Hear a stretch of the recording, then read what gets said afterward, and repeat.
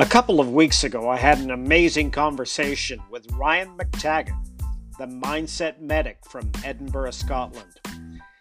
He blew me away with just how honest he was about his personal story. And it truly colored the conversation with genuine value for so many people.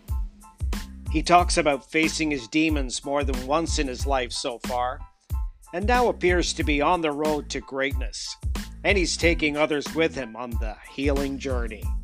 Listen in. So probably to give you a little bit more context, when I left high school after a torrid 15 years of education, which was marred by extensive bullying, which became more physical, I left school with conditional acceptances to go and study at university, but opted not to try in the exams because at that point, my life transitioned from where I felt like a victim of my environment to where I thought I have some sort of element of I can have agency over what's happening in my life. So that happened at that kind of 15, 16, that pivotal age where you're thinking, let's move further and do more with my life. So that happened.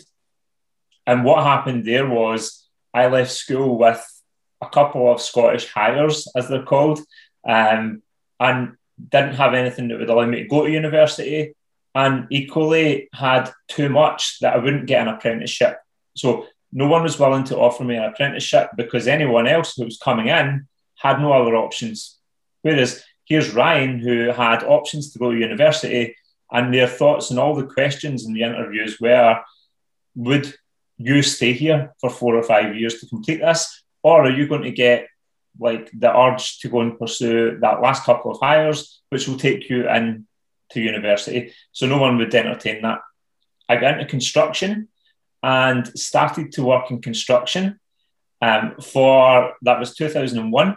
Then 2008-9, construction was on its knees. The recession completely washed it out. By that time, I had accumulated the car, the 5 Series BMW, the nice house. I had just moved back from the States. Like, stuff looked good in my life materially. However, it was washed out. So I ended up bankrupt, house repossessed, car repossessed, back with my parents. Things started to really go on its head. So at that point, I sunk into a depression. The first time I'd experienced that sort of real, I had no control over how life was going to happen, and the awareness of what's the point? Like, why would I even bother trying anymore? Like, I had this real, like, low point at that 2009 spell where I was back with my parents after thinking my life was starting to move. Now, on the construction site, people would always say, because I had developed this jovial, outgoing attitude where I would speak to anyone, and they would say, Ryan, you should be in sales.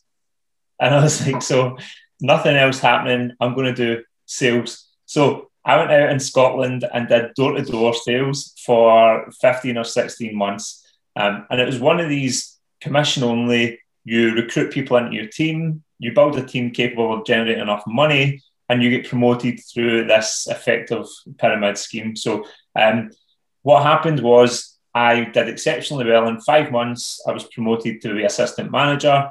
In 7 months, I was set out to build my own office in Edinburgh from Glasgow. And that was the beginning of my sales career. Although I realised at the time, when I took my office of 15 members and set up in Edinburgh, the 48-year-old man who had promoted me went back to knocking doors. And I was like, 48, I'm going to have to go and knock doors with my office. So I was like, this isn't for me. And did door-to-door in Edinburgh at all of the recruitment firms. And S3 liked that attitude, the get up, go, find what you want. And they took me in. So that was the start of the recruitment career. It was never planned, Peter. I think that's the honest summation, is it was never planned. And having been someone who spent 10 plus years out and about moving, to then be chained to a desk for 13, 14, 15 hours a day, I was like, this probably isn't for me long term. However, the flip side of every coin is its opposite. And what I found was that I made really good money really quickly. S3 had me in planes to go for all expenses paid trips to Marbella, where I got free beer, and like it was amazing. So, as much as I hated being chained to the desk, I realised I had a good knack for speaking to people, engaging at a high level, and getting buy-in from organisations to start to recruit and equip them with staff. So that happened. The office shut. And I went to another firm who were just setting up in Edinburgh, and had this, like, it was almost like I had this knack for going in because it was a cold desk that I started in the oil and gas industry. And then almost a cold desk, which had never been worked in Scotland for a company who were Bristol based. And that was, again, just a development of my recruitment career. But quickly, 2013, we went on holiday, myself and my fiance went on holiday to Mexico, and I'm lying on the beach in Cancun and I'm thinking, what am I doing? Like, I spend 70 hours a week. Like, I'm in the weekends sitting at a desk. Like, that is not my idea of a good life. So when that came to me and lying on that beach, I had a breakdown again. Like, there was this, what am I doing? So at that point, I then qualified as a personal trainer and set up my own business, but still very part-time. And over the years, that progressed to become something that I could substantiate and have as a full-time business. So that saw my transition from leaving school, which was horrible, through construction, recruitment, and then into setting up my own business. Wow. That is a hell of a journey. It's one that resonates with me in all honesty, because I think I had a tumultuous childhood too, and I never had any give me's or get out of jail cards for free, or that kind of thing. It was always, if I wanted something, I had to transform myself into the something that I wanted. And I see that in you. And in fact, I almost read it in you in your posts on LinkedIn as well. I can see some of the imaging that you're sharing.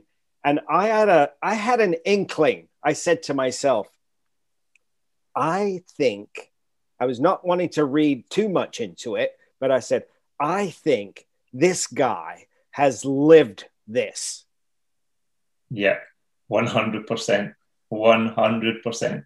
I couldn't echo what you've just said more. I think the reality is that whenever something has had to happen in my life, I had to grab it by the horns and make it happen. It was never a gimme. There was never a, here you go, there is the opportunity. You just have to fall into it. I had to go and get it. And you've read my LinkedIn kind of, the lowest point in my life happened in 2011 when I was doing door to door. And again, that culture of sales, commission only, brings with it a mindset. And my work's all mindset. So now that I understand that, I can look back with hindsight and see what was happening. And at that stage in my life, I was like trying to get over this depression that I had been in for a number of years. I was trying to find myself, completely lost to who I was or what that meant. And at that point, I was drinking every night of the week. So I would have one or two beers and drive home. Now that I understand what was happening there, I was training my subconscious mind to think alcohol and driving were okay. So September 2011, I was out after work. I drove to a party. Too much alcohol must have been consumed. I had no idea why I woke up in a police cell the next morning. Wow. Now that is a rude awakening. It's and I don't think a lot of people understand depression the way that somebody who has gone through it does, because in many cases, and I have it within my family too, right? And I see it as that it is taking over, it is developing, but they don't know it. They see it. It manifests itself as something else, right? Yeah. I mean, it manifests itself as stress, different types of pain, but it is a depression. And the thing is, they're in conflict with the acceptance of it, right? And then you obviously, I think you've gone through that yourself, right? Yeah. So my understanding now is that is exactly how it presents in your life. And often at the time, I had no idea that it was depression. Like, there was just forces on my body, physically, mentally, which absolutely, like you said, it's perfect. It conflicted with what I was trying to be, do, think, have, live. All of these things were just in absolute conflict with anything that I thought life was. And it led me to this place where I was entirely lost, and fighting against emotions which I felt I had no control over. Now, when we understand that your emotions will become self-fulfilling prophecies, we have this thinking, feeling loop, which just goes on repeat until you interject and prevent that loop, then that is the very real process of falling deeper into the emotions that you're struggling with. And that's exactly where I was. And I was drinking to disguise and escape. And again, we have to be very aware that all of these are coping mechanisms. Like, there's no right or wrong. It just is. That was my coping mechanism. I turned to alcohol because it numbed how I was feeling. Like, it depressed the intensity of the emotions that I was feeling. And at that point, it was just becoming worse and worse. And that night, where I went to a party, I have no recollection of what happened after I got there. I don't know what. I think there was vodka and there was whatever. There was a lot of alcohol consumed. And waking up the next morning in a cell, Peter, I could have been there for murder. I had no idea. That's crazy. And I'm thinking of some other people while you're talking to me here. And when you look at them on the exterior, you'll look at this person and you say, oh, a really successful guy, really nice guy, he's really got his shit together. And then when you get to know him, like, oh my God, he's a total waste. Like, and I had a very rude awakening about a couple of years ago with a friend of mine who introduced me to this really amazing guy, like very well collected, very well spoken, deep-seated, very talented, top-notch music producer, like the whole bit. He ended up killing himself. He committed suicide. And when my friend told me he had done that, I went into shock for almost a week. I almost break up in tears just thinking about this guy. And I'm thinking, what a beautiful soul. What a brilliant guy. What a talented individual. Why didn't we know? There's absolutely no way to know. And if you were today, even still, like, I'll get messages from people who are brought in to door to door. There's one guy on LinkedIn who will periodically message and just say, thank you. You're the reason why I started a business. Like, so many people were inspired by my work at that time that if you were to ask them, was I struggling? They would have said, not a chance. Because we wear masks in society and we turn up as someone that we think other people need to see us as. When in here is the most pain that you could ever dream of suffering. And that is the most challenging part, when you have to wear that mask every day, when you get up in the morning, the last thing you want to do is put that mask on, Peter.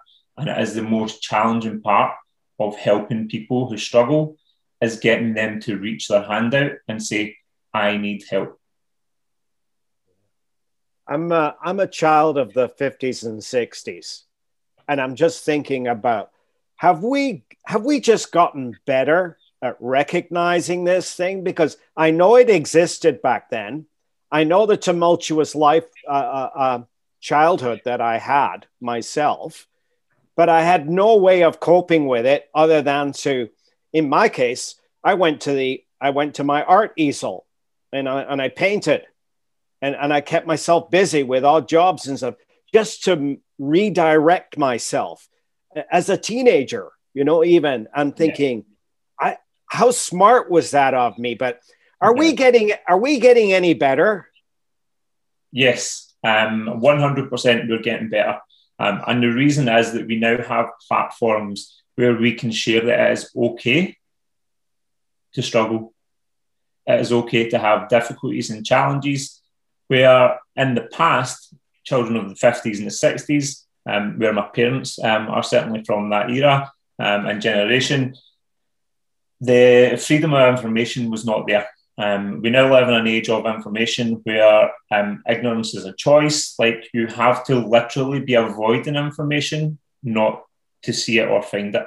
And I think that makes things a little bit more, and again, it's still a long journey. Like, we have to appreciate the fact that physical health has been spoken about for millennia. Like, there has always been pathology, and there's all, like, that has been the reality of life, where this has been neglected and this has been prioritized beyond belief.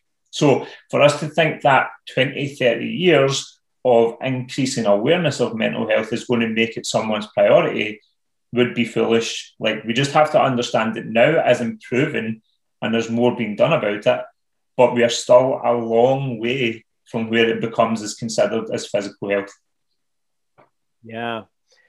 Now, I noticed in looking at your bio and doing a bit of review, you're actually in actual medical studies at this stage of the game. Yes. What's your intention? What are your plans? I want to change how medicine is done, as the long and short answer. So again, I'm very much someone who has large visions and a lot of aspirations to do big things in the world. My belief is that medicine as it currently stands is exceptional. Western medicine is exceptional at handling acute illness. Like, without the magic of anesthesia, and like, there is just wonders happening every day of the year, every day of like the week in Western medicine, like miracles. However, bring it to chronic illness, Peter, and we're doing nowhere near enough, because what's happening is we look at, as a medical student, a first-year medical student, we look at pathologies and we're looking at the symptoms of someone's life conditions. And when you think of your life, like, the accumulation of everything that you consume becomes something that can consume you. So whether that is coffee, whether that is whatever you're consuming on a day-to-day basis, has the power to consume you. And that is everything in your environment. So whether you live in a toxic environment where there's a lot of fumes and contamination, or you live in an environment where there's mold. And so there's a whole host of reasons why your body presents as diseased. And they are mostly chronic exposure to your life. Now, when you rock up to the doctor and he says, you've got IBS or IBD or Crohn's, or like, what is the underlying mechanism behind that originating? Because if you think that something he ate yesterday caused this, what we eat occasionally does not harm us. Like, our bodies are the most amazing excretion mechanisms. Like, we get rid of stuff very quickly. We process and we get rid of what doesn't suit and doesn't fit. until the point where accumulation has gathered and it becomes a chronic issue because you keep putting in the same, and that is then going to lead to some sort of fault in our biological mechanism. Now, the reason why medicine, a long way to answer this, the reason why medicine, Peter, is that I think that there is a shift. I want to be part of that shift. And I think that we're moving to a more integrative model where we understand people's lifestyles and we understand their emotional challenges, their physical challenges, their environmental, socioeconomic challenges. When you take that into consideration, then you start to address chronic illness. And that, for me, is why medicine. Interesting. As it so happens, I actually was at the doctor yesterday for a physical, and she's a younger woman, and she's very much in tune with some of the things that you're talking about. There's an old saying, you can worry yourself sick. Well, that is the absolute truth, right? Because, you know, if you hear nonsense and believe nonsense, nonsense will occur. And I'm talking to her, and I had a little bit of a spell where about a few weeks ago where I was not enough sleep, burning the candle at both ends, worrying about a few deadlines. And I got up from the couch and I went to do something normal, and I had a tiny little blackout that was probably about 2 to 3 seconds in length, but it may as well have been a week, right? Yeah, for me, because like I lost touch and I fell back against the wall. And so I went and had blood tests and all that stuff because it's kind of like freaked me out. But she goes, and she actually literally said, she goes, I totally agree with you. She says, I know you probably don't want to self-diagnose, but everything you just said to me, you've just like hit the nail on the head. You know, it's lined up. You checked all the boxes for me. Because I was just about to start on this dialogue, and you just solved your own problem. She said, now your biggest problem, and I know you know it, is get out of your own way, right? Like get out of your stop worrying yourself sick, right? There's things you can't do, you know, like just accept it and move on, right? That is absolutely my gospel, like 100%. We live lives of chronic conditions. Like we live chronically. When you think of stress, Peter, and to break stress down, there's emotional stress where we worry and we overthink and we overwhelm. Then there's chemical stress where we eat lots of sugar, where we consume alcohol. And then there's physical stress where we get involved in accidents or we have some sort of fall, and the body is stressed. So the accumulation of those stresses, if we have 2 or 3 of them out of place at the one time, something's going to break down. And in real life, not sorry to interrupt you, but it just hit me. In real life, you lose a job, you break up with your wife, you lose your house, you go bankrupt, like all those kinds of crazy. And you actually just described a scenario like that happened to you back a few years ago. And I'm thinking, like, you should have exploded. I probably was on the verge of it.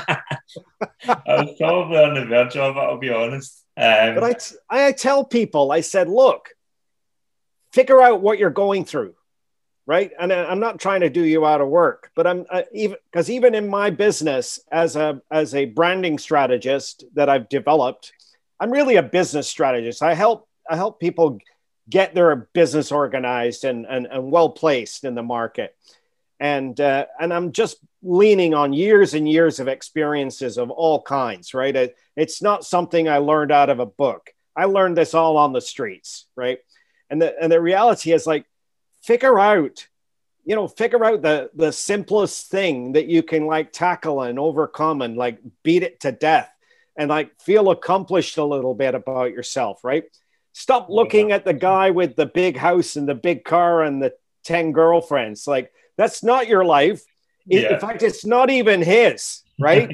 Because somebody owns that. He doesn't actually own that. He's just the recipient, and it's very temporary, right? And I keep telling people that's the way they should think of themselves. And when they put themselves in that position, like just like your post about the stream, I thought, oh my gosh, this like that hit home with so many people. I could see that, like it is hard to stand there, right, and just keep taking it, and if you move, you're going to hurt your feet, and because there's stones and rocks and stuff underneath it. Like figure out the simplest way. Stop being somebody else. Start becoming I know it sounds kind of trite, but start becoming happy with the things that you can manage, right? That is like categorically the way to live a successful life, Pierre. It is absolutely the only way that you'll live a successful life. Is when you go in and you find out that you're enough. The challenges that we all face is that we grew up in societies where we were told to respect police officers, respect doctors, respect, and a lot of that is driven by generational respect, where you're passed down. So when I think of like the things that we endure on a daily basis to try and achieve this external success, that's looking for internal validation. Like you're looking to find out, am I enough? Am I worthy of respect? Am I worthy of love? Am I worthy of... And your parents didn't know that that's what they were passing on, because until today, where now we have this sort of information where neuroscience has shown us that the brain development starts at that age where you're prepared fully for survival, emotionally and physically, so that you can, and again, evolutionary wise, we were created that way so that we could procreate and keep survival of the species. But coming back to the fact that that brain development happens at that age, we think that we need to be something else to be validated, to be loved, to be worthy. So when we're standing in that river and we're fretting because we don't want to take a step left or right because we might be hurt or damaged or pulled under, and we don't want to step out because we fear that we'll lose the place in the race. And remember, a race is only a race because it has a finish line, and we have to become very aware that the finish line that we're all running for is death. It's the only finish line in life. Is that the definition of the human race? I mean, really? It's the human race. Yeah. So when we come back to it and we look at in that stream, the only reason we're threatening to step out is because we feel we'll lose the progress that we've made. Well, what progress have you made? Because if all of your progress is external and it hasn't fulfilled you at this age, where you're 36, where you're 56, where you're 76, that race is never going to fulfill you. Yeah. And you have to turn in to find that worth and that value. Yeah. Interesting. Tell me a little bit more about the work that you're involved in now, because I'm intrigued now how you're taking your learnings and you're converting it and you're actually applying it to something tactical and strategic around the people that you're working with. I'm interested in that space. Perfect. It's absolutely my calling in life. And you so accurately depicted your own journey where you have learnt a lot of stuff in your own life. It was learnt in the streets. It's not certifications. It's not licenses. It's building on your life experience. Now, I've taken everything that I've learnt in my own journey, working with coaches, working with therapists, working on my own personal development, knowledge, understanding, now pursuing further knowledge and education. My work centres around helping people who were or are in a situation where they are struggling and they can't see a way out, because that was me. That was my reality. And you cannot coach someone from a place that you haven't authentically been yourself. You can't help someone from a place you haven't authentically been yourself. And now my work centres around people who have handled traumas either recently or in the past, which linger with them to this day. And they cannot see past a certain aspect of their life. So they will think something is impossible, that they can't do it, that it will never happen. Like, these are the things that I'm having conversations with people about. So anyone who's coming to me is thinking, that'll just never be my life. Like, I might never have that. Like, because that was my truth. That was who I was. Like, I felt like something had been done to me. I was a victim of the world and all that sort of stuff. And my traumatic experiences were things that I had to process and get past before I realized that the world can be what I make it to be and what I decide it's going to be. And at that point, I then transitioned almost naturally from, because this probably needs just a little bit kind of diving back to why I became a personal trainer. So when I became a personal trainer, it was because my journey from that day waking up in the police cell was, let's sort the external world. So I got in exceptional shape. I started to eat better. I didn't drink alcohol. Like, all that sort of stuff happened. And I thought, that's me fixed my life. Well, what I realized was that when this isn't fixed, that will never be enough. So I went on this journey of developing myself while I'm coaching other people to become six packs and a rounder bum and better thighs and all that sort of stuff that you coach people in personal training. And then that quickly matured and evolved.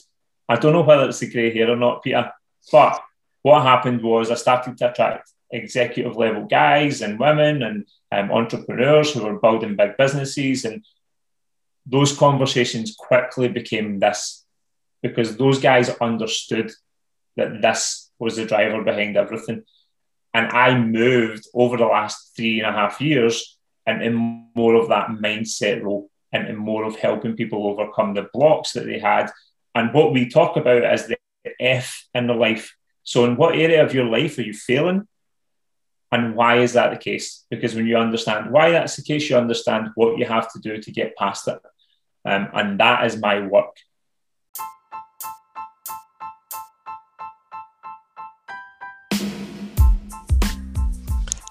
Honest to a fault and humbled by his experience, Ryan now shares his experiences willingly so that others can learn without having to go through the same pains.